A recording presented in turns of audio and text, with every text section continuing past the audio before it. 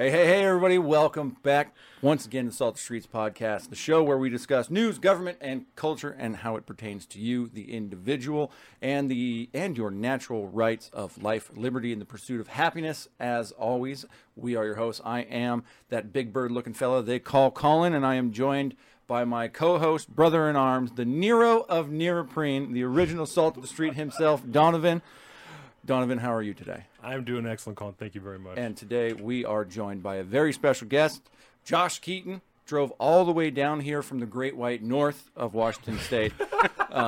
He is known as a man with sitcom dad energy and an amateur historian, which I can't wait to poke about because I want to see how you consider yourself an amateur historian. I'm very excited about that. Welcome to the show, Josh. Thanks for coming. Donovan. Can you please tell the people where we are at in the Salt the Streets timeline and what it is today we're going to be talking about? Yes, sir. Today is Saturday, July 9th. It's 12:10 p.m. This is episode 129 of Salt of the Streets. Today, we have a lot of big stuff going on. So first, we're going to do, of course, our Let Me Ask You This question. We're going to fire off that in just a little bit. Then we're going to get to know Josh a little bit so that we know who we're talking to, what we're getting into. And then we're going to end this segment by kind of leading ourselves into the next one. We're going to talk about the conclusion of the Bremerton High School, Joe Kennedy versus Bremerton School District Supreme Court case. And that will lead us into our second segment, our second part there. And we're going to talk about some other various different Supreme Court cases and the way that they have concluded. And part three, we're going to be talking a couple of different things. Student loan forgiveness. We're going to be talking about the Don't Say Gay bill a little bit because you are a teacher, you're sub, right? And so we'll get into it a little bit later, but we've had a hell of a time getting people in here to talk to us about the Don't Say Gay bill. People who openly don't agree with us, and not that you don't agree with us, we haven't discussed it, but we've just had a hell of a time getting people in here to talk about this. So we're going to talk about that. We are going to talk about, I built it to you as a leftist influence on education. And I told you that was just kind of the easiest way to put it under one distinct label. And so we'll dive in and kind of hash that out a little bit more as we get in. But when we say that, we really do mean leftist, not like Democrat or left-leaning. We mean like leftist, hardcore ideology, Marxist ideology that is potentially and intending to subvert the country itself, the society. That's kind of what we're getting at. So we'll parse through that a little bit more. And of course, we have the grab bag segment. We have just last night we found out that Elon Musk is no longer going to be purchasing Twitter. Twitter Jesus is not going to save us, right? So we found out about that.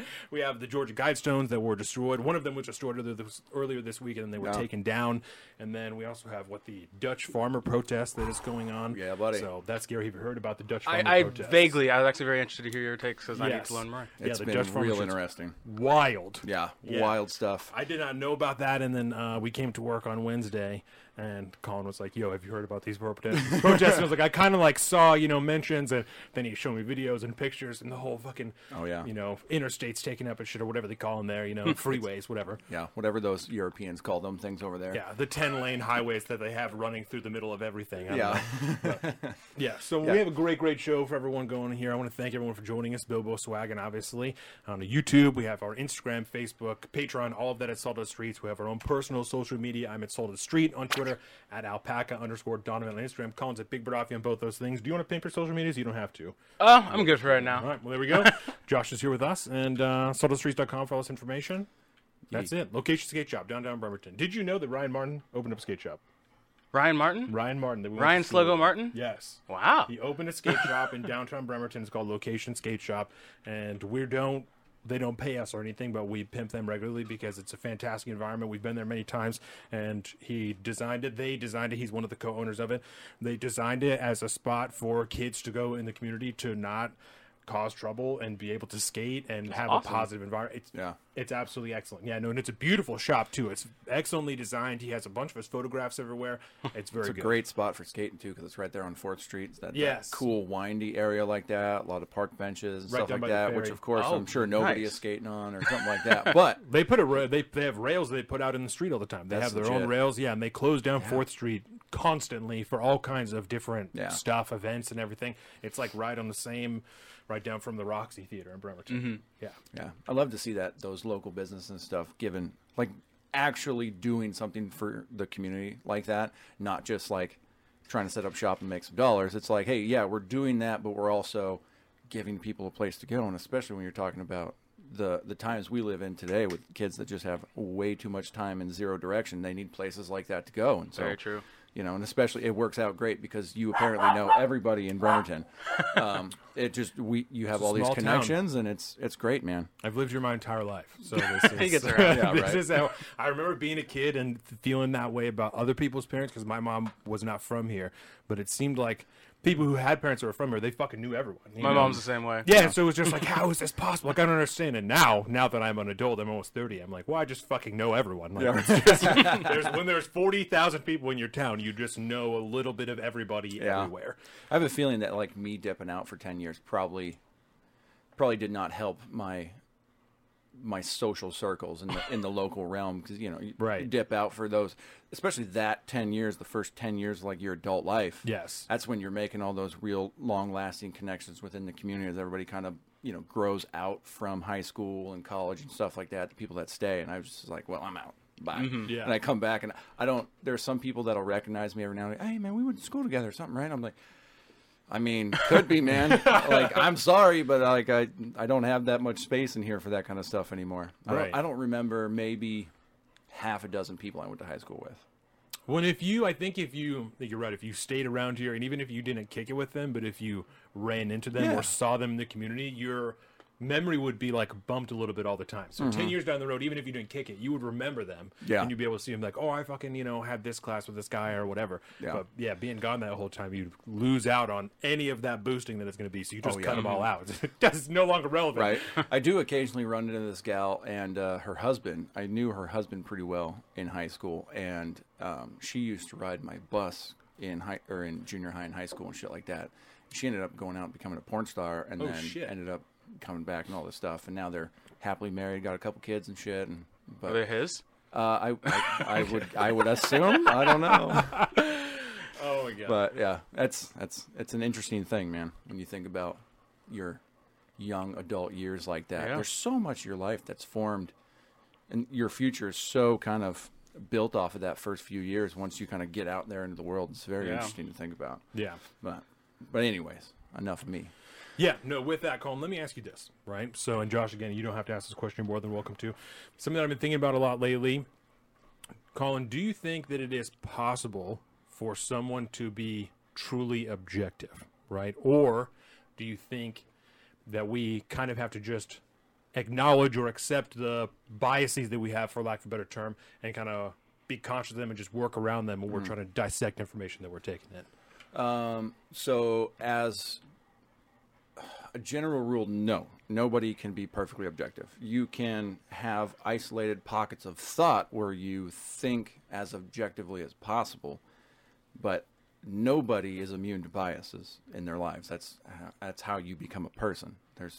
I don't think that's real, but I think the sooner you recognize that you cannot be objective fully, and you recognize that you do have biases, you'll be much more apt to recognize them and to be able to understand when your biases are playing into something you're thinking about. But yeah, no, that's an insane thing to think. That's like a control group in a science project. That's not right. It's purposely not. It's purposely isolated and cannot be brought into like objective reality. Yeah. I mean, it's not a real thing. But it's a good place to like. It's a good goal to strive for, because that way you'll always be trying to think of as objective as possible. But no, that's crazy. Yeah. Do you have anything you want to add to that? Oh, I would agree. Like, we're all like sociological beings, and so your experiences will entirely affect your like objectivity. And while you might think that you can be objective, the reality is that you're going to have background information that totally affects your judgment. And I always hate that, like, whenever you're like news articles, like, oh, we're objective, and it's like, that's impossible. Like, everyone's going to have a spin. It might be minor, it might be major, but you can't, look at something and have an objective opinion about something, because your experiences, and that's going to affect your worldview. Right. Mm-hmm. Yep. No, I think that's really good. And the reason that not the reason, but I think those are great answers. And when I was thinking about this a lot lately, after I watched the Matt Walsh documentary, right? Matt Walsh, Daily Wire. They just did a documentary. What is a Woman? What is a Woman? Yeah. I just watched that, and as I was done, Jordan and I watched it together, and I said, I appreciate that they didn't try and be objective. Like, they were not veiled about the way they feel about this situation. They were honest about it. There was no deception, but they were open about the way they feel about it, which I appreciate, right? When we first started the show, we were huge on, like, we're objective all the time. Like, we're just going to be that. We're totally objective. We're not going to let any spin get into anything. And I think it just took us time to realize that we can't do that, right? And now I take pride in the way that we present information objectively, present raw information, right? Past that, our discussions, we are open that we have biases about it. We feel the way that we feel, and that's the way that we're going to discuss them. We think, as a show, as individuals, that freedom and liberty is the way to go. So that is how all of our opinions are going to lean. And when we're presenting things and we're reading things, we'll even go through and correct ourselves. Like, oh, I can't say that because I'm adding something to this, and that's not what they said. Like, that's not what this article says. We'll be very clear about, okay, this is opinion time now, and the further we get into this, that's what I find that I respect most about individual news companies is their ability to acknowledge their biases and not say, like you said, that they're being objective. One of the morning shows we listen to is done by ABC. It's called Start Here. They have like do you know this podcast? It's like a terrible. 20-minute. We listen to them from NPR, Axios, ABC. There's like several different left-leaning news companies that all of their morning podcasts, will listen to them all as soon as we get to work. And the Start Here one, there's always an ad for the George Stephanopoulos show, whatever it is, his weekly show. And his ad is like, we're taking the biggest stories and cutting through the spin so we can present this. I love that. You worked in the Clinton administration. Like, you worked in her campaign. You can't try and lie and say that you can even attempt to be objective because you're not.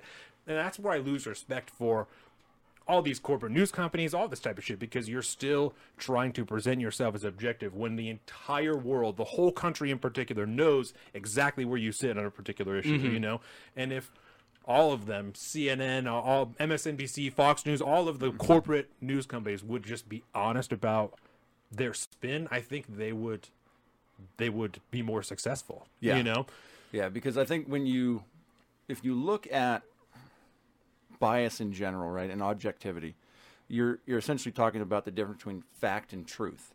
Like, fact is a fact, period. A string of facts together can mean something that can build you a truth, but at the end of the day, a fact is true. But but the truth comes to what you apply that fact to. But otherwise, you may, like a news outlet like ABC or something like that, could just give you the facts and then just be done with it. Right. And that would be as objective a news source as you can get, but nobody does that because facts, not anymore. Facts alone are without context generally, and then they don't really mean anything other than a random statistic or some shit like that. So, I think it's a problem, especially in the corporate press, because they've allowed their truth to just completely take over the facts at that point. And then there's nothing but unobjective, biased opinion spun and woven around what started as a fact somewhere. The question, though, is do you think that could we even go back to, like, it's always like this kind of idealization of like the old Walter Cronkite days where he came on, he said what the news are, it's like blank happened. He didn't give his spin and then he left. Do you think that we could even go back to that news? Like, is there an appetite that the American people want that, or is it just like, is that gone? I think it's gone. If you ask me, I think it's gone. I don't think society as a whole could stomach that now, especially. I don't know if we ever could have, and I don't even know if that was actually the case back then. But then again, I wasn't around back then. I can only go off of, who knows how long news has always been spun one direction or another. I would imagine it's always been that way because there's always going to be people behind it. And somebody decides that this is the story that's most important to talk about today. And that shows what stories you talk about show your bias. Oh, yeah. Right. Yeah. And I think that as a people, we are more conscious of that fact that individuals don't have the ability to be objective. So I don't know that we as a society would trust an individual person like we did back then because someone is going to know, even if you start to trust him, like, but he's a piece of shit because he definitely is lying about something. You know, he definitely has some type of feeling about something. What is he leaving out about this? What did his writers leave out about this? Like you said, even if it's not that person, someone who's preparing this, you know? Like, you watch Breaking Points? Yeah. Yeah, so Breaking Points, we fucking shit on them all the time, right? And one of the deals is because at the end they're always like, we're trying to build a new mainstream. It's like, okay, you're missing the point. Like, we don't want a new mainstream. That's not the point. That's completely counter to what new media, YouTube, all of this shit is doing. We don't want a new mainstream. We want you guys to be yourselves on a show together. Yeah. Like, I don't want to watch them on, like, I think the production quality is, like, important. But, like, yes. I do think that, like, I do like the ability to be like, hey, this is the topic. Let me watch a 10-minute video about it. I think that's a good thing. And I do, like, I hate at the end of every episode, it's like, I don't want that. Like, it's like, just do what you're doing. It's fine. Yeah. And I just wish Sagar would just realize that he should be more himself and stand behind his own opinions a little bit more than I think he does. Crystal's lost it in my mind. Crystal Ball, one of the co-hosts, if you don't watch the show, she has just gone. Points. Yeah, check out Breaking Points. You can find them on YouTube. There's lots of, they put out their kind of like their main segments and stuff on YouTube. Hashtag not an ad.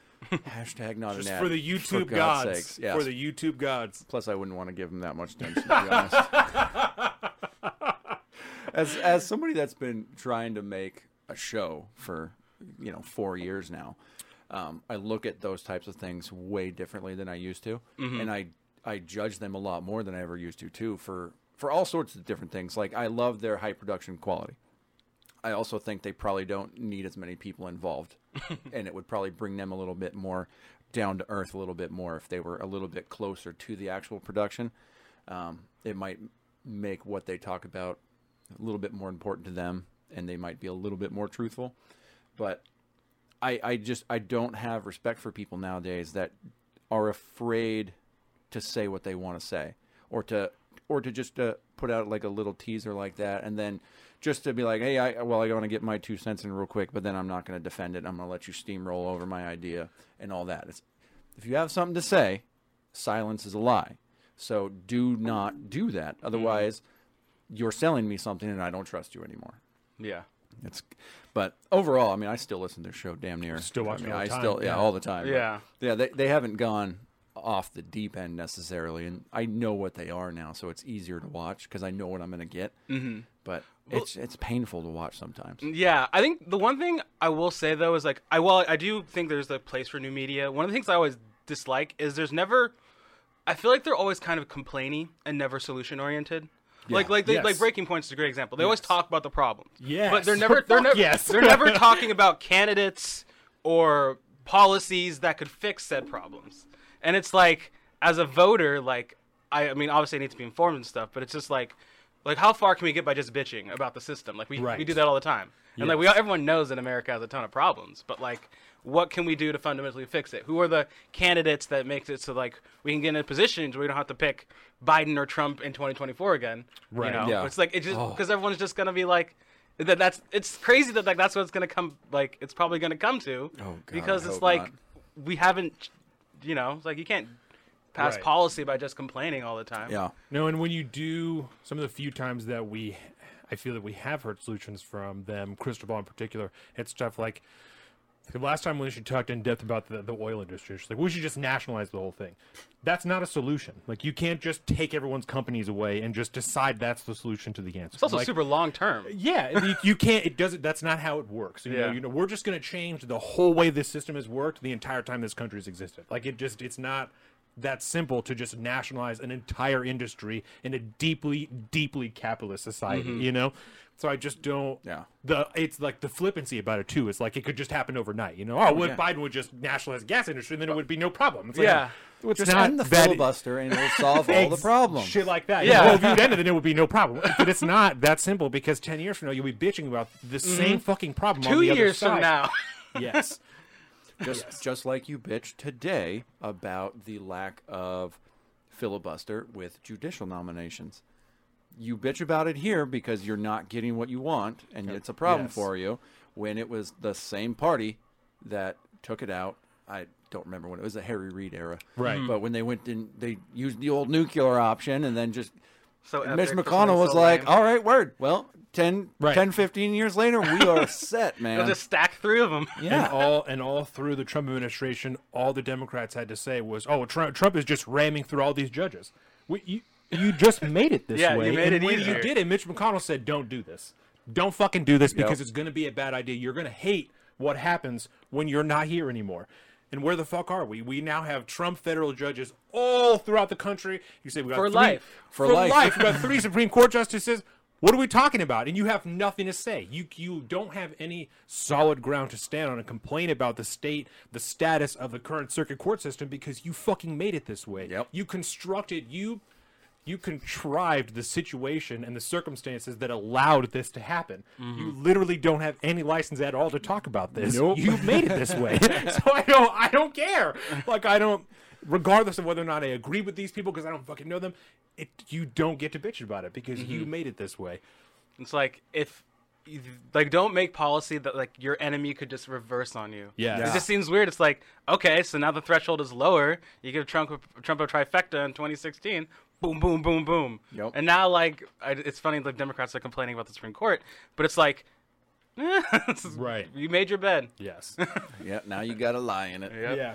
Yep, it's unfortunate, man.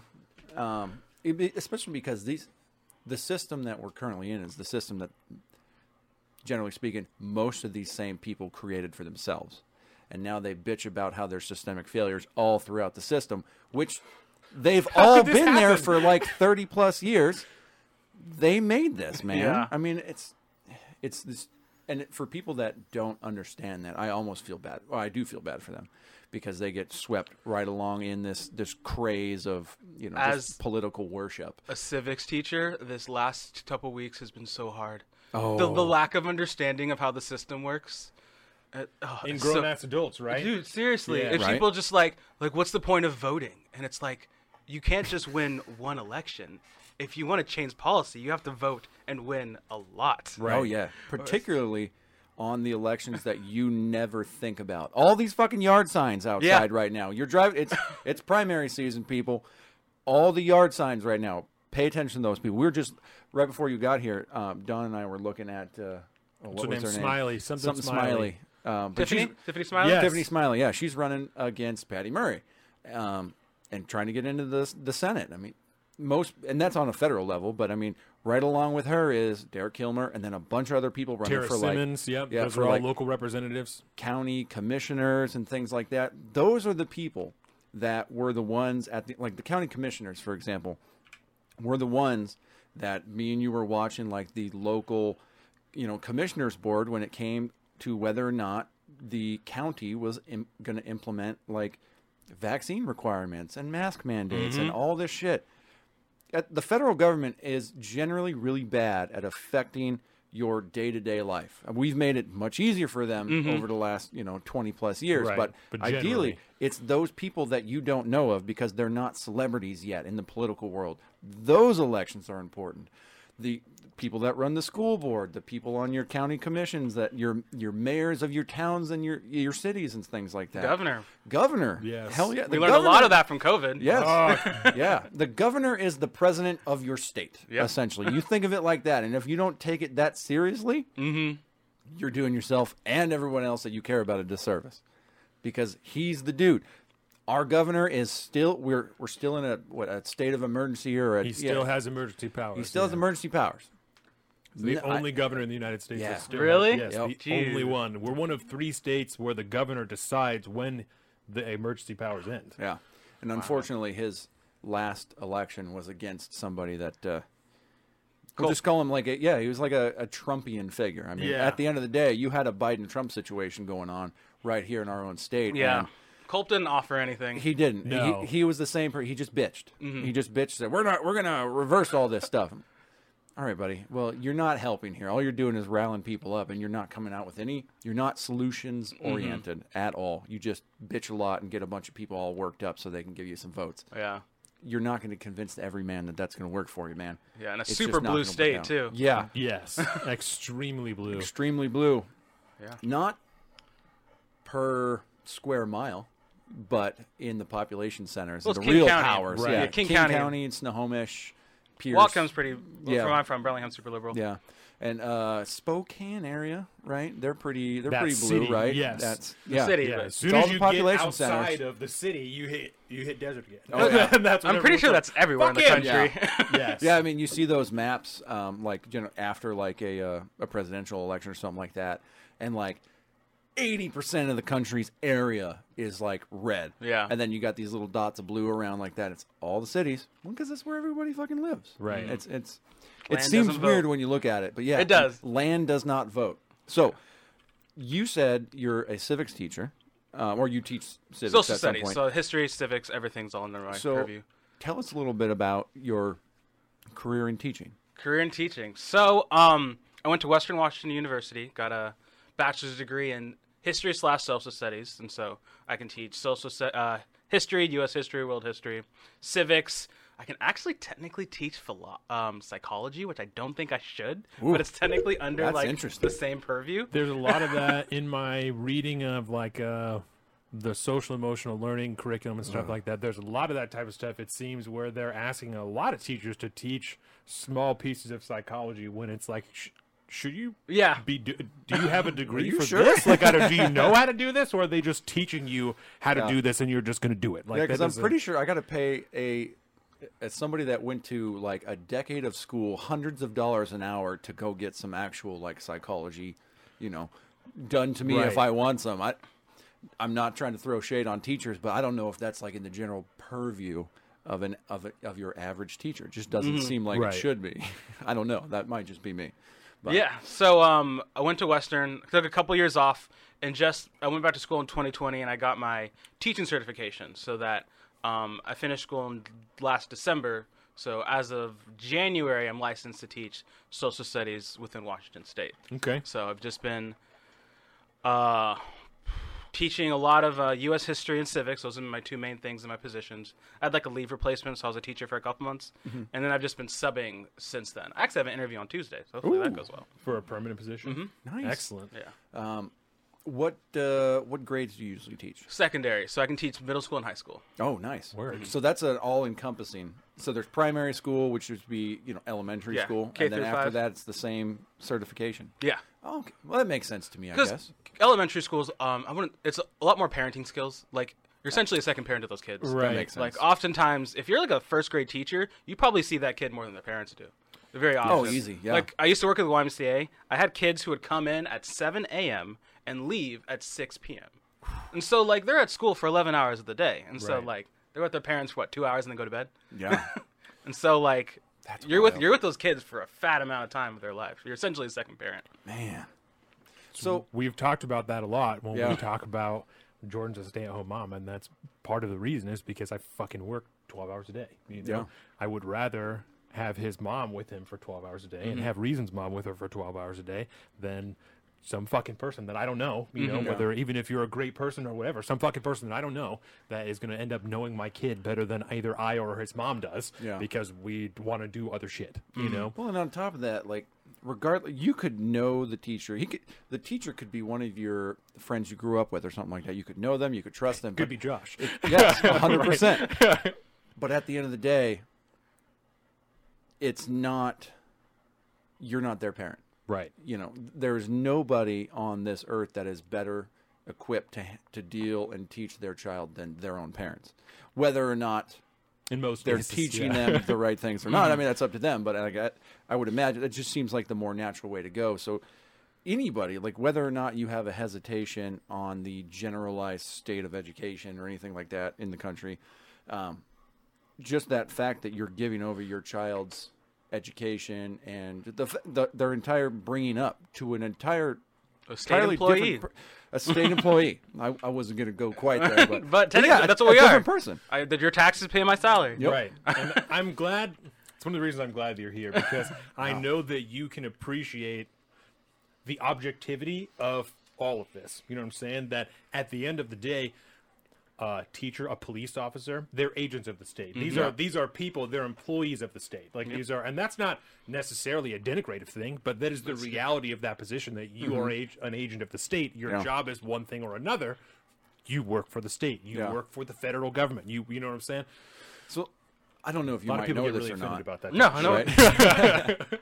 But is there a way to, let's say you could be a teacher in like the private sector, a non-state run entity. Are they required to be certified and licensed in the same manner, or is it state run? Or I'm pretty sure, like, if you work at a private school, you still need state certifications because even if you go to like a private school, you still have to have like state standards and stuff. Right. And so, well, it's different, and the funding comes from different places. Like where I'm from, Bellingham, there's a really big private school called Linden Christian School. And so, in order to be a teacher there, you still have to go through like the normal stuff. But they have different standards, usually more religious based because they're a Christian school. And as an employee, you typically need to follow their values, or at least like, and so things like that. And so, it's definitely more. They have way more control than a public school would have over their employees, but you still have to. There's still certain standards that you have to go for. And do they have more control over their curriculum as well? Like you said, obviously they have state standards, but even outside of a Christian school, if you just had just a private school, like what the fuck do they call that? the Montessori's? Yeah, there's another a charter school, right? A charter school is just a private account, right? Where like even if you're not religious based, you still have way more control over your curriculum as long as you're meeting the state standards, right? Yeah, like Bilbo, private schools in Indiana, sorry, get federal and local funding. And one of the things we're going to talk about in part 2 is the Supreme Court case. I don't remember which one. I have it written down here. Carson versus Macon that has to do with the school vouchers for religious schools. So that's one of the things we're going to talk about in part 2. I find that very interesting. It's super interesting. And I think that it kind of relates. I thought that it related a lot with the Kennedy case, just with the Venn diagram of the religious issue that's going on there. I find it very interesting. So, yeah, we'll get into that a little bit more. Oh, I had another question for another school question. It'll come back to me. I have like all these school questions that I'm like, all right, so how does this system really work as an insider? Curriculum. Let's talk about curriculum. When you became a teacher, you got licensed and certified, you get hired at a school. How is a teacher that is brought on, whether it be a substitute or not, how are they informed about that particular school's curriculum? So, first and foremost is state standards. Washington State has set certain state standards that, as a teacher, I have to meet. So, first and head is the state. And then you have your district standards. They can depend. Like, for instance, Bellingham Public Schools, they do history categorically. So it's not, they don't go linearly. Like, they don't start, let's say, U.S. history. We're not starting at Columbus and ending at, like, 9/11. It would go war, social justice, or, like, revolutions. And so it would bounce around, but they all would be, like, thematically contained. Interesting. Like I'm sorry not to, but like per quarter of the school year or whatever? It like depends. Units, right? It would be units, and then it would depend. Like, a lesson on war would probably be longer than one on organizing. Right. Organizing. That's interesting. So we had played around earlier with your Twitter bio, calling yourself an amateur historian, right? I take it you're a fan of history. Are you familiar with Dan Carlin's Hardcore History? Of course, dude. I literally just downloaded his Apache... Apache Tears? Apache Tears. And I was going to listen to that so good. on my run. Oh, it's so good. I love so, that.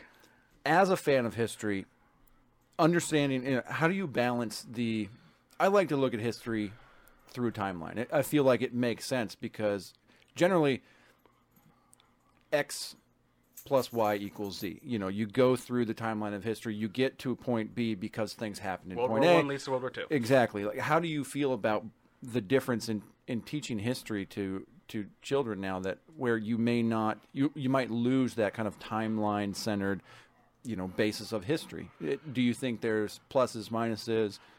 What's your take on that? So, caveat, I think history, I prefer linearly. I think it just makes more sense. But fuck yeah. It literally is a timeline. But I do think that yes, his Mongol one is amazing. I do think that we have to have the caveat that a lot of kids aren't going to be entirely all there during school. And so I think it's better. So I think the categorically is kind of going more towards, like, at least they get something. Like we can talk about war. So at least they'll know about, like, all the wars, and they'll know about organizing. Like a generalized. Yeah. idea. And it's a little bit easier to maybe have a little bit more concise, like 1 month lessons versus like if you miss like, I feel like if you miss like the Civil War unit, it might be a little bit harder to understand some of the more like maybe like later American like 1880s and 90s stuff, just because like that history. And so I do think there's a certain merit to it, but it also does leave the kids like really confused because linearly, because if you talk about World War, let's say talk about the Spanish-American War and then the World War II all in the same unit, they'd probably think this is a much more like condensed group of time, but that's like 50 years. And does that kind of modularization, does that carry out through the entirety of secondary education? So maybe by the time you graduate, you could piece together all these things and have a decent timeline? I think that's the goal. And again, that's the school district I student taught at, they just did history linearly, like the way that we typically think of it. And so, yeah, it does depend on the district and then the individual schools. Do you know how common it is, that style of teaching for history? Because it seems like It seems newer. feels like it would be super confusing. Like if I was a kid, especially in junior high, if you're just starting to learn about it, it feels like it would be really confusing to try and piece together that timeline if you're chunking it up like that into just subjects of history. Yeah, I think it could be more confusing. I like when I was doing a student teaching at a high school, and so I taught about this war is a great example, and so I went through I started at the Civil War and then I ended at Vietnam, and so Really? yeah, because like I have to go through like 100 years of war, and I had like a month to do it. And so it kind of, and so like the kids, and it was super condensed. It was an interesting time. Well, I'm sorry, what grade did you say this was? This was U.S. history is like 10th, 11th grade there. Yeah. Okay. So- yeah, I think that we were juniors when we took U.S. history. I'm Mr. Land. I'm pretty sure I was a junior. Yeah. So I think by doing that, you do get more of the conversation about conflict. Like we stayed mostly on conflict and the idea of like, why do people fight? And like why do we fight in World War I? Why did we fight in World War II? And so we have like a little bit of like cohesion, but I do think that like there's a little bit of I think there is a bit of confusion on I guess just like the length of things, because Right. it is hard to like, you know, if you're talking about the Civil War in 1 week and then 2 weeks later you're at World War II. Right. And like I did do it linearly within the war, so I think that helped a little bit. But I definitely felt like I wish I could have branched off and been talking about like Civil War and then talked about, you know, African American justice, because like we had Reconstruction, Right. and then transition towards like Western expansion and then get to like the Spanish American War. So, But right. you kind of have to like put those in a little bit, in order, because you still need context. Like history context is king, Right, And so so I still that's- have to put it in kind of anyway. and that's what I was going to ask you is, do you feel like when you said you were talking about what are the causes of war, why were people fighting? Do you feel like by only talking about the conflicts and maybe a little bit of context before and after, do you feel that the kids were able to get a good understanding of why that conflict happened? Yeah, I think so. I think it could have been better. Yeah. Like I think because because like I when I talked to them and I went over the work, it did seem like they mostly got it, but I do think that like you're missing out a little bit of like World War II when you can't talk about the like I really couldn't focus on the Holocaust a ton, because that's not like Right. within like the purview of conflict. But it's like, What how the do you fuck? like it is, but like Right, not in the right. conflict. Like that's not a Right. like why nations fight. Right. You know. And so I thought immediately about Vietnam, right? Because when the United States pulled out of Afghanistan, we did a whole segment comparing that to the withdrawal from Vietnam, right? Yeah. And I've even written a piece about Vietnam, and in my opinion, the war in Vietnam on the American side started after World War I. Like as soon as we were dropping troops there in the background to try and help the resistance, we were involving ourselves and planting the seeds for Vietnam. The same way when we were fucking with the Mujahideen, we were planting the seeds for us to be in Afghanistan 20, 30 years later, Yep. right? Yeah. And I don't know how you could. Do you even? Dude, I'm a how like is that even? is that part of the Vietnam War, that deep of context presented when you talk about that? Or is it like this conflict began in Vietnam and then America involved itself? Well, you kind of like when I talked about Vietnam, I had to kind of a good example of Vietnam because like I had to take because I couldn't really talk about like that former stuff because on one hand these are high school kids, right? And, like you have to understand that these kids are being forced to take this class, and while their investments could be like some kids could be super investment, like I'm trying to get an A. Like I think one of the hard things as a teacher is to understand some kids just want a D. Like I just want to pass. I want to get through this. And so it's like I wish like every kid was like eager and voracious for history like I am. But the reality is like I just had to teach it in a way that's like Russia, communism, Vietnam, America. That's like you have to like condense it so much more. Like if it was like an AP US history, we would have drilled through that. Right. Yeah. But like this is just regular. Yeah. So that was another question that I had, kind of a general question, is how do you, as a teacher of history in particular, because I'm right with you, or the three of us, I fucking love history now. I can't get enough of it. I bought Ken Burns' Vietnam War documentary. It's one of my favorite pieces of film that I've ever seen in my entire life. It's absolutely incredible. That was a huge base for our discussion about the Vietnam War on this show, was that documentary and other stuff that I learned from outside of that. And so how do you go about trying to make...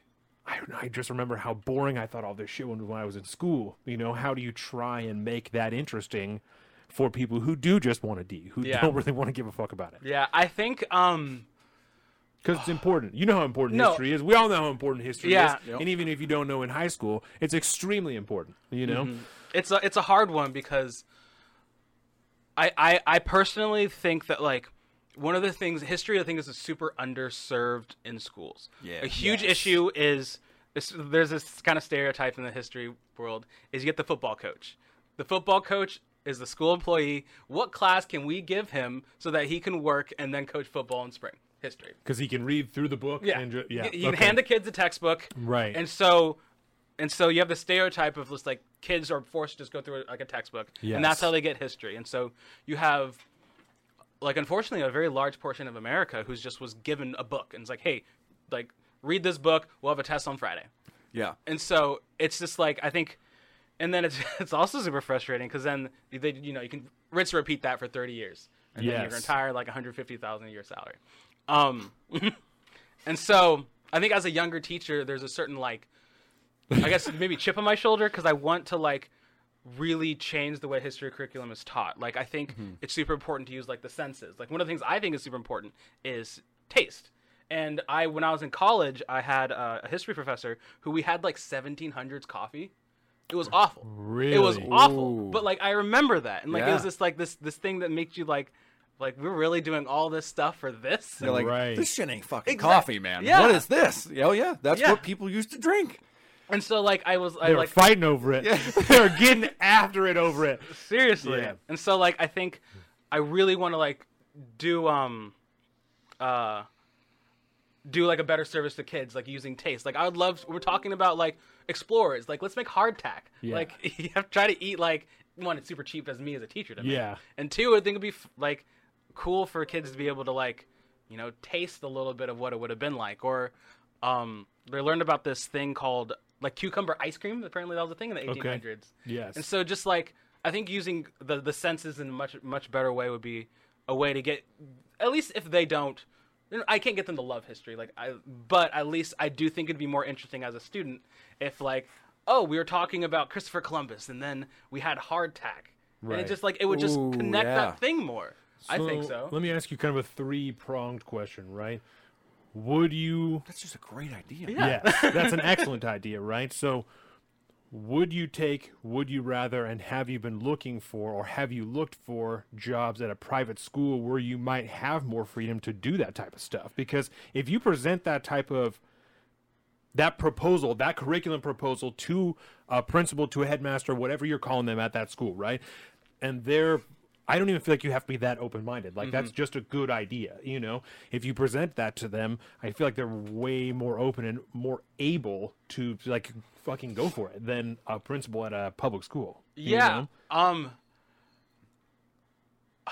guess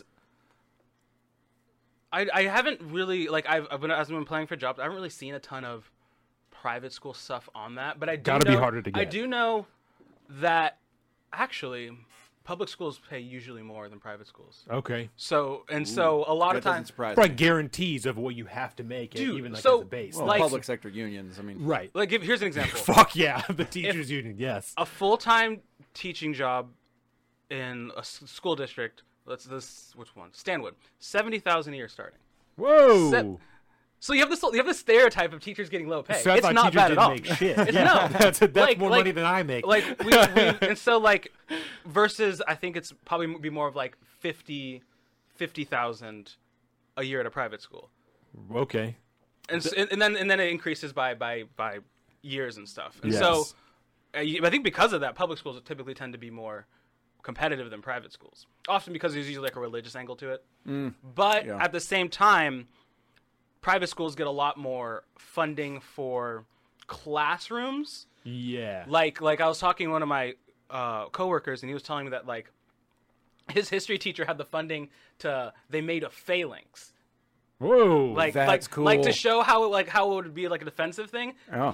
They had like little cardboard shields and spears, and to show how that would have been like a good defensive tactic, they made a phalanx, and it's shield wall. Yeah. yeah, and it's just hard to imagine a public school having the funds to do that unless, as a teacher, that had to come out of my pocket. Like I'd Yeah, have to right. go to Rite Aid and get like Lowe's, get some boxes and make Mm-hmm. it, which I think is worth it.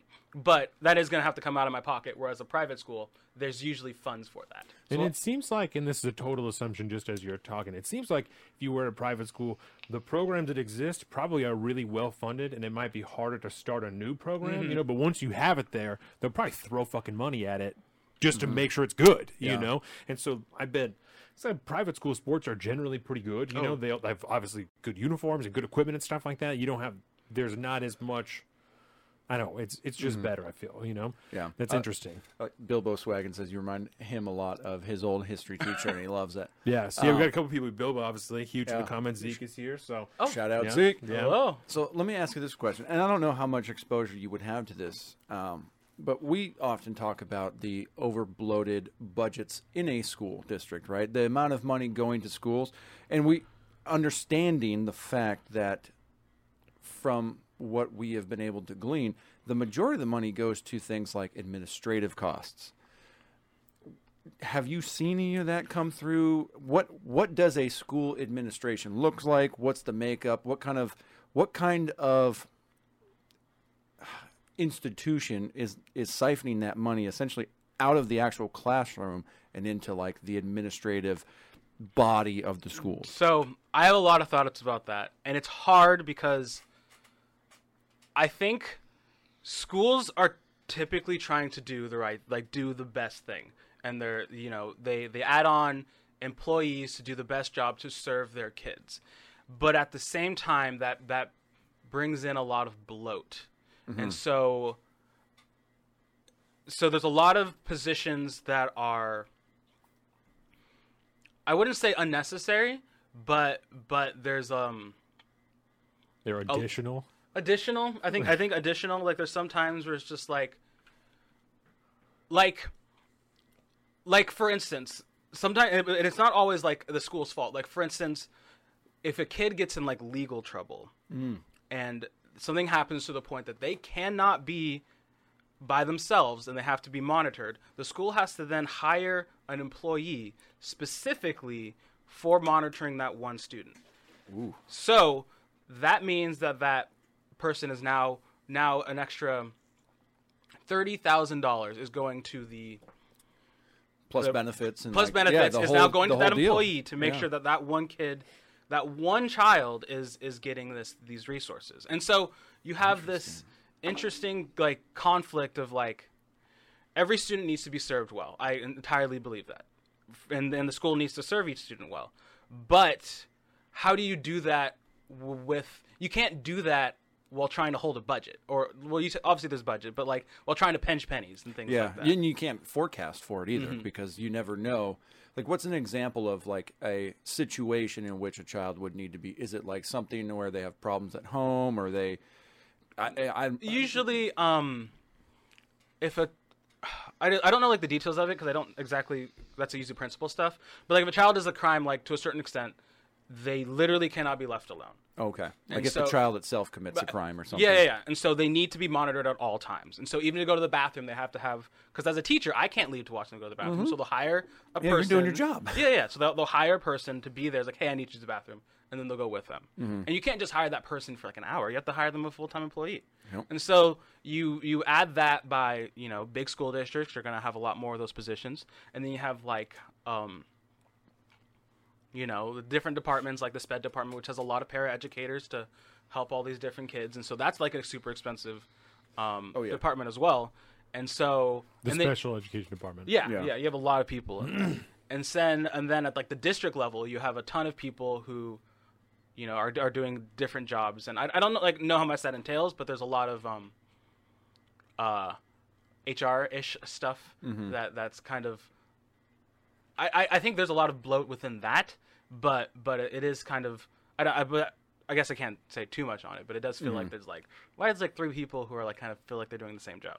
Yeah, and I feel like that shouldn't surprise anybody because when you think about it, generally, state school districts and stuff like that. I mean, it's a state-run bureaucratic machine, and as we know, bureaucracies generally do one thing very, very well, and that's just expand exponentially over time because that's just the general nature of all bureaucracies, whether it's state-run or not. But Yeah, Bilbo, there's about 25 schools in this district. In your It's really- district? yeah.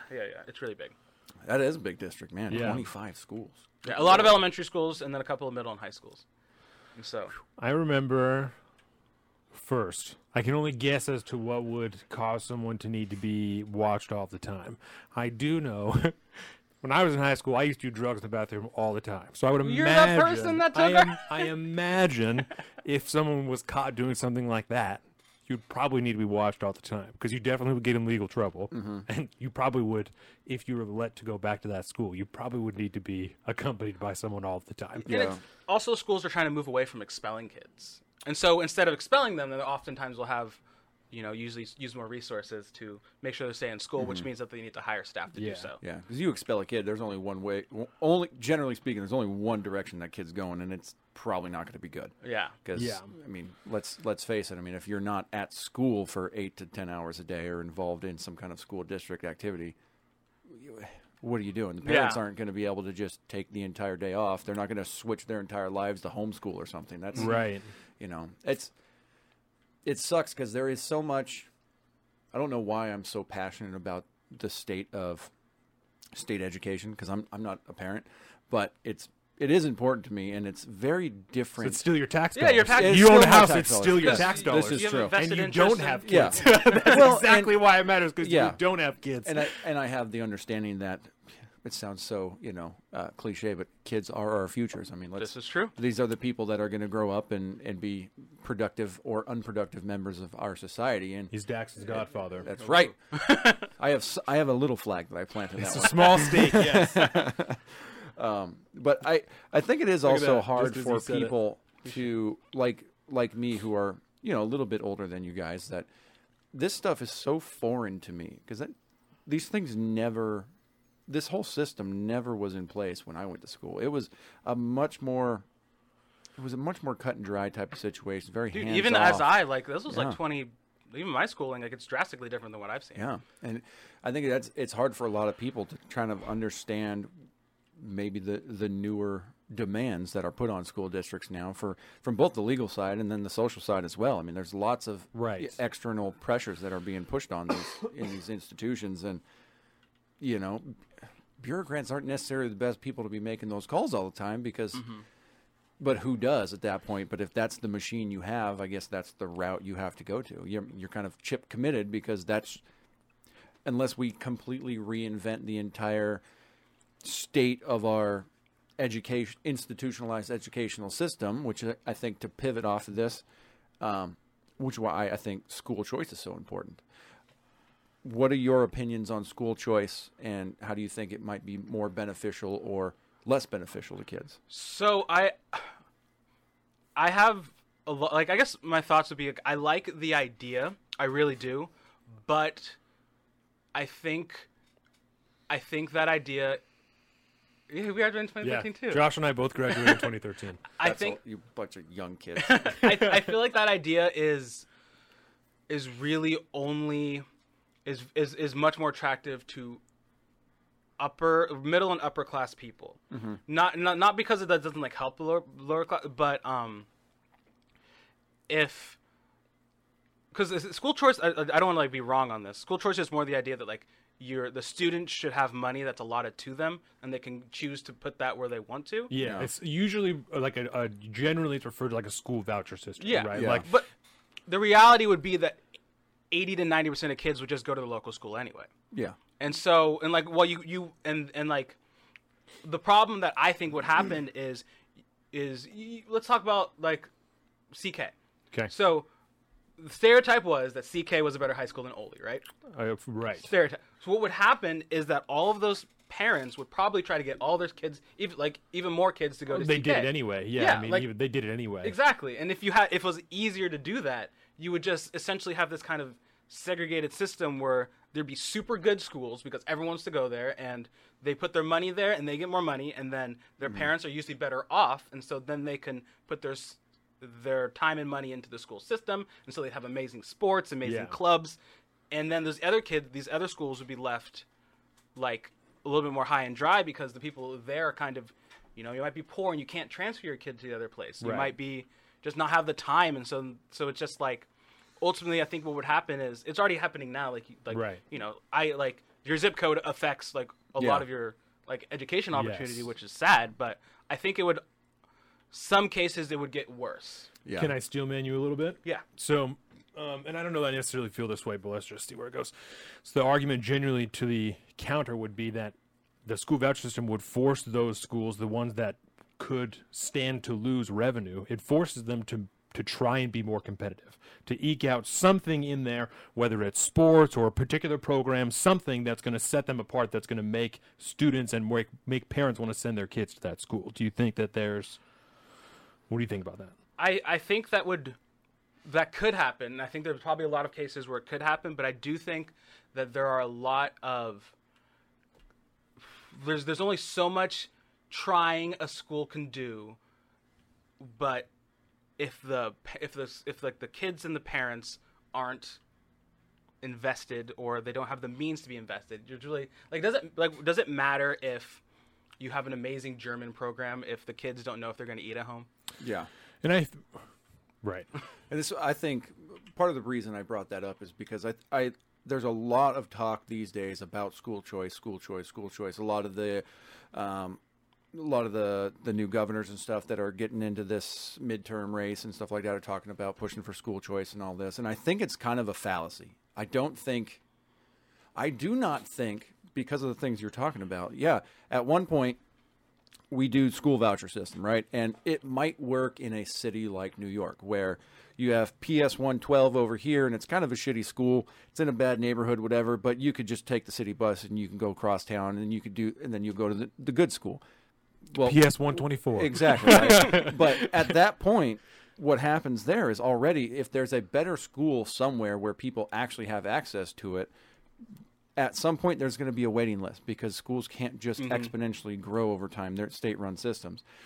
The idea of school choice is very appealing, but I think you cannot do it in our current educational system. The way it's run, you can't, for one, the administrative body behind that would have to grow exponentially too, because how the hell do you track one child's dollars with them to another school? You'd have way more it's counting. Insane. That'd be so much bloat. Yeah. And Yeah. yeah. It's So just, let me push back on that. First, I want to tell Bilbo that I wrote down about the JCPS school district. I just wrote that down here. Yes, he asked us to look into it, so I'm going to take a look into that. Louisville. The money. When I was reading about the case that we're going to talk about later, I'm fairly certain I would put money on that's why I'm going to say it now. In the Dollars down, baby. Yep, the Carson versus Macon case, right? And when they're talking about that school voucher system, only part of the money travels with the student. There's a certain amount of the money that stays flat within the school district. And I would imagine That makes sense. I would imagine that is for things like the food program or for shit like that you have to have available for kids there. Yeah. Like so- whether you have one kid that goes to that school or 500, Right. the amount of funding towards that school for that particular program is not. It's going to stay There static. will be food there for the kids that go there, and that's so it's only part of the money that they get to take with them. And it says in what I was reading that's mostly for school supplies and whatever the other costs are going to be that go into the classroom outside of the other shit, the base services that need to be made. So those services, to my understanding, right? And again, it doesn't matter. But to my understanding, are always going to be there. So the concern for food that exists now with students would exist within a voucher system the exact same way, because the money is going to be the exact same. Yeah. At least in the way that it's written out. Obviously, things play out as they go. But that's in pushing for a school voucher system, that's the base idea, is that those services are going to be there no matter what. Yeah, and then it's just a matter of whether or not you can, if you have the means, does the school have availability? Because that's always going to be a thing. If there's always going to be a better school that anybody in your community can get to, if what the about like a difference lottery is, system? well, then you run into Like the charter schools and stuff? Or just the schools that are better, you mean, Yeah. at that point? I think with the lottery system like that, inevitably, especially in today's world, you're going to run into the inequity arguments of it's just not fair to put it to chance like that because somebody is going to be in more need than others, and it's just.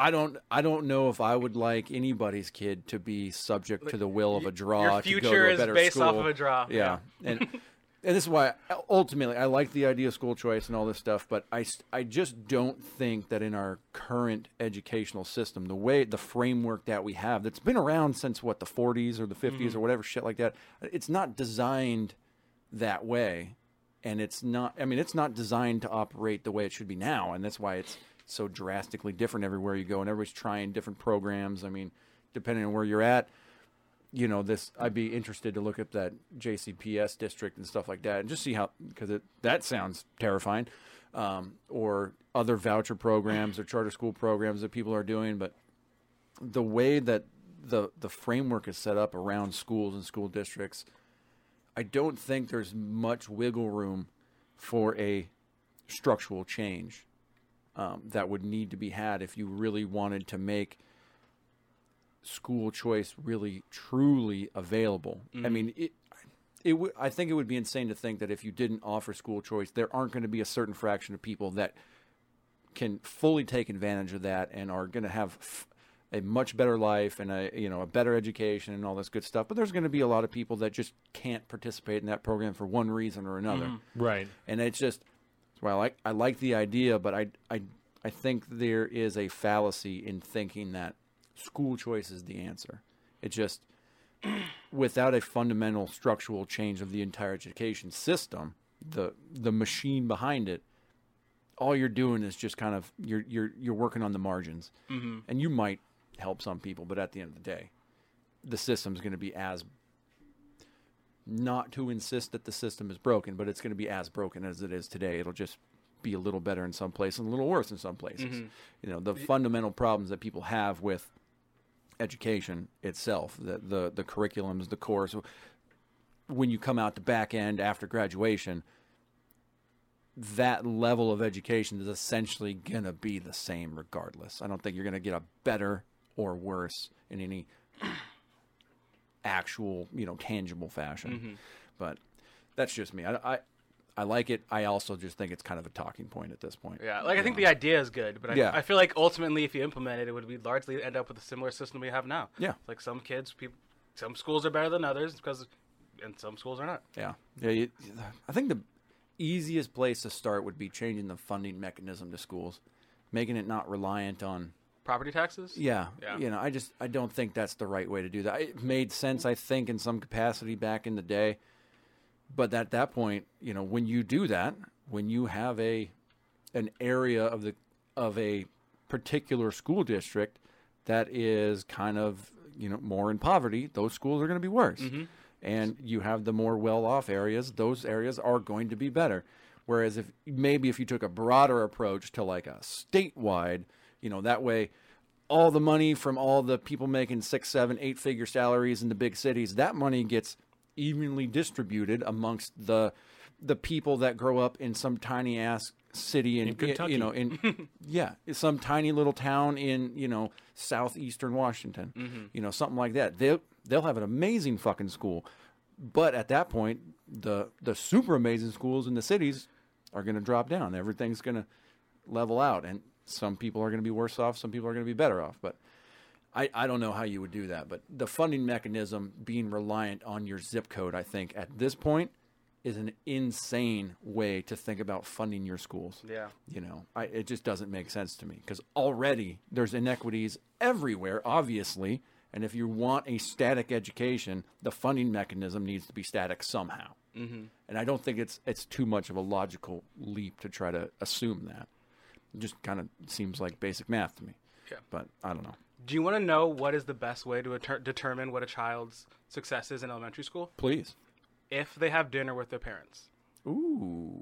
That's it. That makes sense. The children who have dinner with their parents do drastically better than kids who don't. And it's just makes sense to me. That's like it doesn't matter. Like the teacher and stuff matters, the school matters, obviously, but more than anything, do they sit down and talk with their parents? Because I think it's an indicator of a lot of things, like a good family structure. It means an interest in education, because oftentimes at the dinner table you talk about school today. What'd you learn? Right. What'd you do at school today? Yeah, usually if you're able to have dinner, there's usually funds that means that you can afford to come home around dinner time, talk to your kids and stuff like that. Mm-hmm. And so it's just like I don't know, it's super interesting to me. That makes total sense. I mean, it's the same kind of deal with, do you have one parent or two at home? Mm-hmm. Right. There's a drastic difference in whether you're going to have a better turnout or not. Your general success. I can look at someone's grade and probably with 80% accuracy know who's raising them. Like, you can see, is it single parent or grandparents? Yeah. You can just look and you know. Oh, and it's wow. so it's crazy how accurate it is. Like, oh, this person has a 98%. Boom. Both parents, like 90% of the time. And I think, so I'm thinking a lot, right? And when you're talking about school choice and whether or not it would broadly help people, I was thinking about myself in high school, right? When I was in high school, my parents were divorced. So I was living with just my mom for like a huge part of that time. Yeah. And when I left for high school, she was still asleep, was like getting up towards the end, and then was still at work for probably 2 or 3 hours when I got home. So even if there was a voucher system available, she would not have likely been able to take advantage of that without incurring extra cost for whatever it is, for transportation, for something, for me to be able to get to and from that school on a daily basis, because it wasn't going to be realistic for her to. She could take me to school. Probably she would have to get up. That would be sacrifice of sleep, which is that's your own deal. But she wouldn't be able to leave work early to come and get me. Yeah. So I think that that's very interesting. Are you smoking weed in the bathroom again? Yeah. No, and I never. Yeah. I mean, it's a nicer school do than that. I mean, come on. Exactly. They have vents in this one, so you can't get caught in it. That's the whole point. Oh. Yeah. Well, I love how this first segment went from let's get to know Josh to let's just fucking hammer out and fix education. Let's just do this. No, we did it. That's why he's problem here. solved. Yeah. Yeah. I don't know. We've been going for about an hour. We can just move into the next segment. It doesn't. Yeah, that's fine. Yeah. Cool.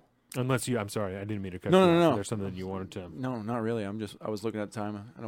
We could do this for probably 3 hours alone, just sitting here talking about this, because Yes. I have so many questions about just education and systems. And We'll come back to it in part 3. there you go. Yes. Definitely. Yeah, we could 100%. definitely do that. Yeah. So, I mean, you want to hit this one last topic? You want to talk about Kennedy, or you want to go into the next topic? And We then can talk about Kennedy real All right, quick. let's do it. Okay, so we'll talk about this and it'll lead us into the next segment, right? So this is one of the cases. We've talked about this a few times as it was being discussed and as they were waiting for the decision. So it's the Kennedy versus Bremerton School District, right, is what the Supreme Court case was, and they ended up ruling in favor of Joe Kennedy. What was they it? did. 6-3? 6-3, Probably I believe. 6-3, Yeah, and I think the decision came out like right after we were here, maybe like the Monday after we were here, something like that. Yep. Because we were kind of waiting for it, mostly just because it's local. It's been very weird to hear people say the word Bremerton. Yeah. Very weird. Coach from Bremerton. It's like, Whoa! Just because it's a made up word, So I don't know where the root of it is, but it's a made up word outside of it being a town name. So there's no other reason anybody would say it. So it's just weird. Yeah. To hear it. When I hear Bremerton, Washington on like the NPR morning podcast, I go, that's fucking weird, man. Yeah. don't talk about it. Yeah. Yes. So they ruled in favor of Judge Kennedy, and for anybody who is the first time that you're here watching this, or if you don't know that much about this case, Judge Kennedy, or excuse me, Coach Kennedy was praying in the middle of the field, and it ended up turning into a group event in which he was there. I guess that's the argument, whether or not he was leading, right? He was not necessarily leading a prayer, but was conducting, I feel, is a safe term, and I'm not trying to put it because they found in his favor, so it doesn't matter, right? He's conducting prayer in the middle of the field. There are other people there. He wasn't coercing anybody. He wasn't forcing anybody. So Post game, yeah, after the 50-yard line, and it was a private thing that he was doing initially. And the concerns came up when a rival coach complained about it, coaching staff complained about it, and then it turned into Had they lost that game? And I don't know whether or not they lost the game, but I wouldn't be surprised if they had. Salty. Right? Yes, because the very next game that happened after the issue started, Coach Kennedy went and talked to the opposing team. It was a different team, obviously, because it's the next game. Talked to them, and a bunch of that coaching staff joined him in the middle of the field that game. So it was just that particular coach or some of his staff that had an issue with this practice. It only takes one. It had been going on for years prior to the school district or the school even knowing about it or having any type of issue with it. So he lost his job. I think it's unclear at this point whether or not his job is going to be made available back to him. But he did. I told you before the show, I told both of you guys that he did say he was willing to come back and take the coaching job again, which I found surprising. But I think it would really depend on who the current coach is and what their record is and whether or not they want to fire him or not. Right, because right. It's not like throughout this entire time there hasn't been a Bremerton football coach. Yes. And so at this point, if he wants to come back, somebody has to get fired. Right. Or let go. And that's... It's also not like the Patriots. It's Bremerton High School. Right. Again, we talked about that. It's a 3-4 year thing, so it's only... Gotta hang out home to 16-year-olds. Yeah. Yes. The real prestigious position of a small town football coach in high school.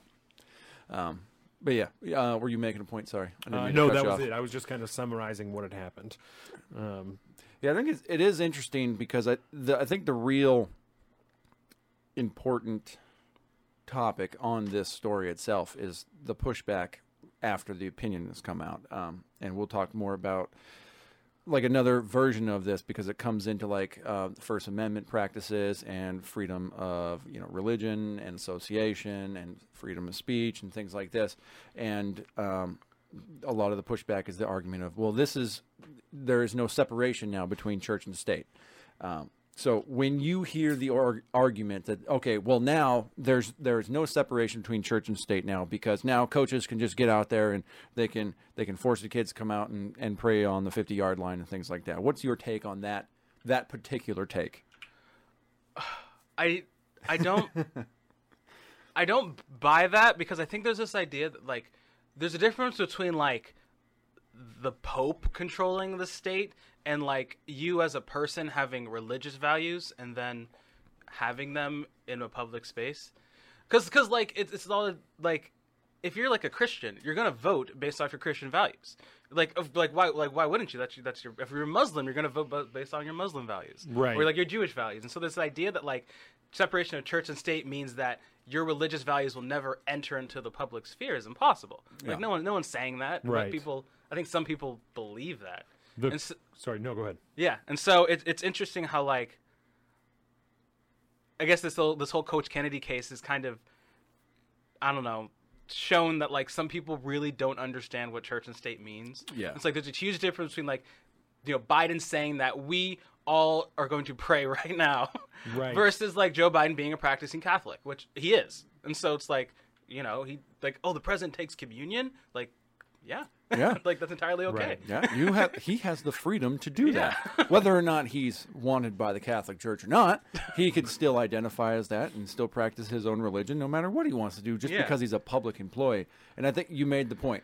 I think it's a fundamental misunderstanding of what the separation of church and state is.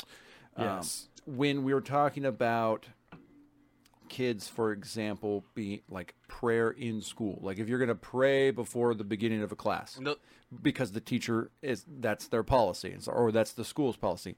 That is an example of you need to separate the difference between church and state. If a kid wants to pray in school by himself or herself or themselves, that's their freedom to do that. Right. Just because you're on the grounds of a public institution or a government institution doesn't mean you can't practice religion. It's the government forcing religion on the populace. That's the separation of church and Right. state. And I think that is, from all the takes I've seen with this, and including the case we'll talk about in part 3 with the school, the religious school vouchers and stuff like this, people have a fundamental misunderstanding, like many things, that especially like we talked about last episode, there's a misunderstanding of what that really means. And so when they see this, they make the false assumption that you can't have any religious practice at all in a public institution, which is just backwards and wrong. That is Right. not the case. That is not the way this whole deal works. And to assume otherwise just shows your ignorance. Right. And I think, like you're saying, like many things in politics, this Indeed. can be easily remedied by looking back in time, right? The country was founded partially for people to have sovereignty of religion. That was like part of the whole gem. That's obviously part of why people came here. The Mayflower. Exactly, right? So the separation of church and state, like you said, is not to separate the people from their religion. It's to separate the government from infringing on that. And that's the same. Part of this was decided on the Establishment Clause and the Establishment Clause. And that says, I don't have the exact quote, but it's that the government can make no law infringing on your religion. That's the entire point. It's there in the Constitution. So Yep. It's the first one. It's kind of important. yeah, it's interesting, and I think it leans back to what you were talking about maybe before the show of, as a civics teacher, how difficult the last few weeks have been. If like this is a basic concept that forms the government that you live under. You know, you should understand what this means. It's important, even if you have nothing to do with politics, even if you just work as a logger or something like that. You know what I'm saying? In the middle of the woods, you're never talking to anybody. It doesn't matter. It's important that you understand what the basis of your country is so that you know the powers that you're living under. It's never ceases to surprise me how little people know about the country that they live in, you know? Yeah. Especially when it can so deeply impact their life, when the Supreme Court is going to make a decision about something and they don't even understand the basis of it. Yeah. So I guess a question I have for you guys is, in the dissent, or the Supreme Court, some of the justices talked about the fact that it seemed like Coach Kennedy was giving extra playtime to the people who did join him in prayer. And so he was kind of implicitly, what's the word I'm looking for? Like a good old boys club. Yeah, he was discriminating against the people who might have had different religious opinions and did not want to join in said prayer. So what are your thoughts on that? Like, I have thoughts, but what do you guys think? Like, because like if you're like an atheist and you're not getting much playtime because you are not praying with the coach. I would initially say that, much like the difficulty in a lot of criminal law, you would have to prove intent, and that is damn near impossible. I mean, it would be really difficult unless this guy was really explicit about that to prove that. And you can't look at the side effects of that. You know, what's to say these people aren't just... Maybe they're not. Salty they didn't maybe play they're enough. just 'cause not they that weren't good. Right. You know, I mean, who knows? I mean, there's favoritism with all coaches, I would believe. I mean, I played a lot of soccer growing up. You saw it everywhere. It's hard not to assume that, especially if you're somebody that's not getting that much play time.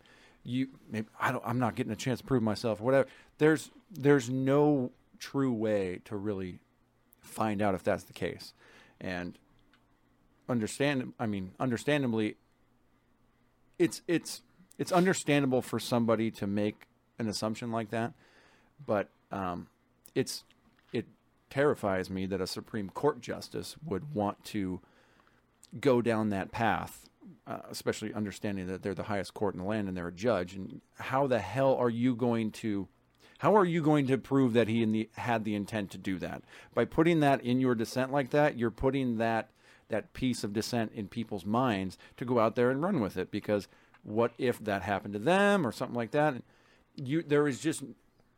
Law is incredibly it's incredibly complex for a reason, right? Laws are supposed to be very, very hard to. They're supposed to err on the side of the defendant, right? You need to really, really, really prove that somebody broke this particular item in this law for it, for you to be ruled against it. And when it comes to cases where intent is involved, you cannot prove that unless, most of the time, you can't prove that unless you have a piece of evidence that can prove that. That's what's stated at some point. Yeah. That this is my intent to do this. If they told Yeah. someone Yeah. or something like that, and even then, it usually has to be like written or recorded because it's Yeah. just hearsay. If I tell you that this is my intent, I could be Exactly. lying even then. Yeah, and for intent to be proven, you just generally you can't do that, and Right. to operate off that assumption is just you're doing the entire justice system a disservice at that point. Which, because I think that was Sonia Mayor that wrote I think that. so. is it? I think so. Yeah, and Those. that doesn't surprise me coming from her because she seems to be very personal when she writes in her opinions, and that there's no basis in law. There's so many cases we've talked about even here on the show where like, okay, well, yeah, you'd have to prove intent, and you can't do that. How do you prove intent? Unless you have a piece of evidence. Otherwise, you run the risk of persecuting somebody unjustly. Yeah. And in the era of social justice, how do you not see that as a problem? You're just because you don't like the way it turned out, you can make the assumptions that this is bad or he was bad or whatever it was.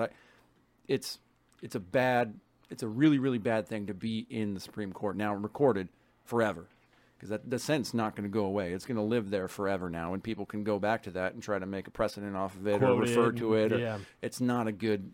It's a very damaging thing to the overall justice system, which is already on pretty shaky ground as it is these days. Right. When we were in junior high, I played football in 9th and 10th grade, right? And in 9th grade, you're automatically on varsity because you're a freshman in junior high at that point. Such a weird system. And it was very Ruined weird. me forever. I'm was- like, why are these 8th graders the top of their class? Because anybody you talk to outside of the district, they're like, what are you talking Yeah, about? Why do you have a exactly. junior high? You're like, how is it not all this way?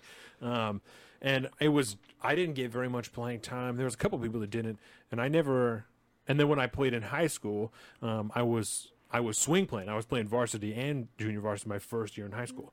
I never considered that there was any type of malicious reason as to why Rusty Wilson chose to not play me. Like at some point I said something about it and then got playing time, and so I assumed that it was because most of the people that were playing varsity also played in 7th and 8th grade. So they had been playing at a certain time. When you're talking about football, team sports, there's a team cohesion that's there. If you have a group of kids that have been playing together for 3 years, they already know how each other moves. They already know things about each other. They've grown up together, you know what I'm saying, in that sense.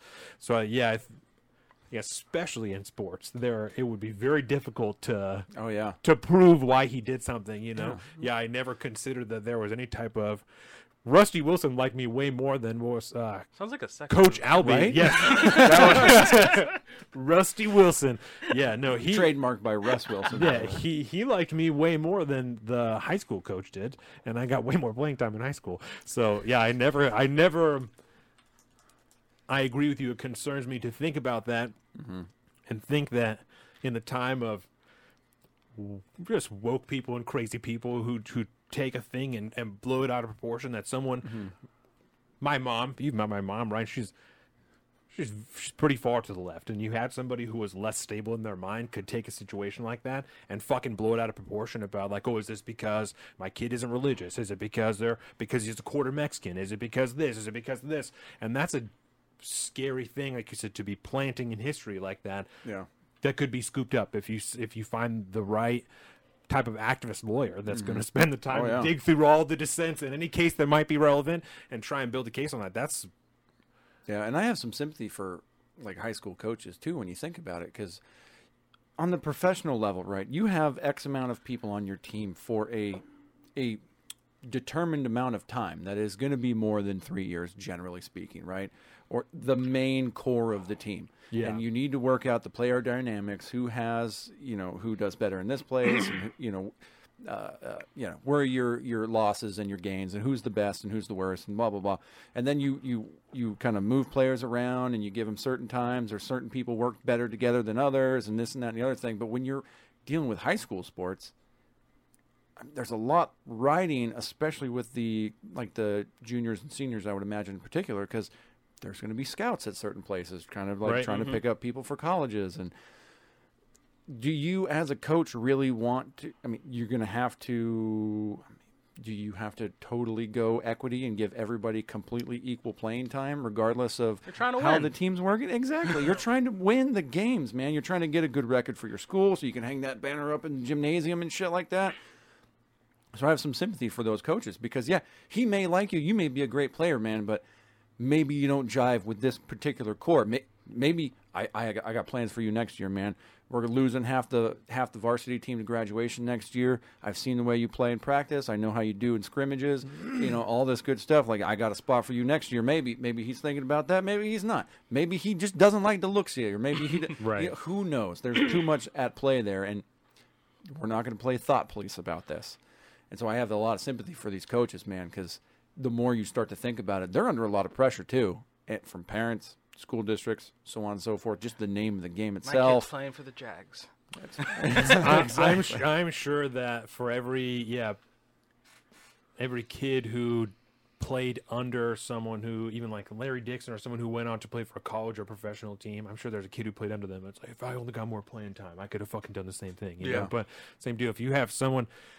If Marshawn Lynch is your high school running back, are you going to let anybody else run the ball, or are you going to give him the ball every fucking time because he's going to score a goddamn touchdown? Exactly. You're going to let him run the ball every time. You know, if you have a freak ass quarterback, are you going to let him hand the ball off, or are you going to let him fucking throw it? Exactly. You're going to have him throw it every fucking time because he's going to get the job done. Yep. It just doesn't make any sense. Yeah. That's got to be a tough thing for those guys, man, to kind of balance. And then they're trying to just also work on just, growing these kids up in that environment, because there's so many benefits to just being a part of a team and playing a competitive sport like that. So you don't want to crush the spirit of the Exactly. second man because he's never going to play. So Exactly. You don't want to crush the spirit. Yeah, when we were in junior high, I don't think they did it in high school, but in junior high they had a thing. I don't know if they did it in every sport, but in football they had a fifth quarter, right? So for kids that weren't going to play in the first four quarters, there was a fifth quarter of the game that was obviously how math works. was not a real was not good, and because it doesn't feel good to play in the fifth quarter. If you only play in the fifth quarter, it doesn't feel good. So but that's like it was designed, so everybody's going to get playing time. It's probably one of those fucking equity things that's like, we're going to make sure everybody gets their time on the field. But like I say, if you only play in the fifth quarter, it doesn't feel good. And they designed that for like non-cut teams, because in junior high, I think in high school too, the football teams were non-cut. There were not enough people to make cuts. So you kept everybody that tried out, but it just on a sheer numbers game. But your playing time was determined on how good you were. So if you were shit, you could be on the team and you would be at practice, but you were really only going to play if somebody got hurt. You weren't going to play in that position if you were not good enough, but they weren't, I don't know if they weren't allowed to. I don't know exactly how that system came about, but they were non-cut teams for football. But baseball was a cut team. Like, there were other sports that were cut sports, but it was just football. So interesting. Isn't football teams, they're much bigger?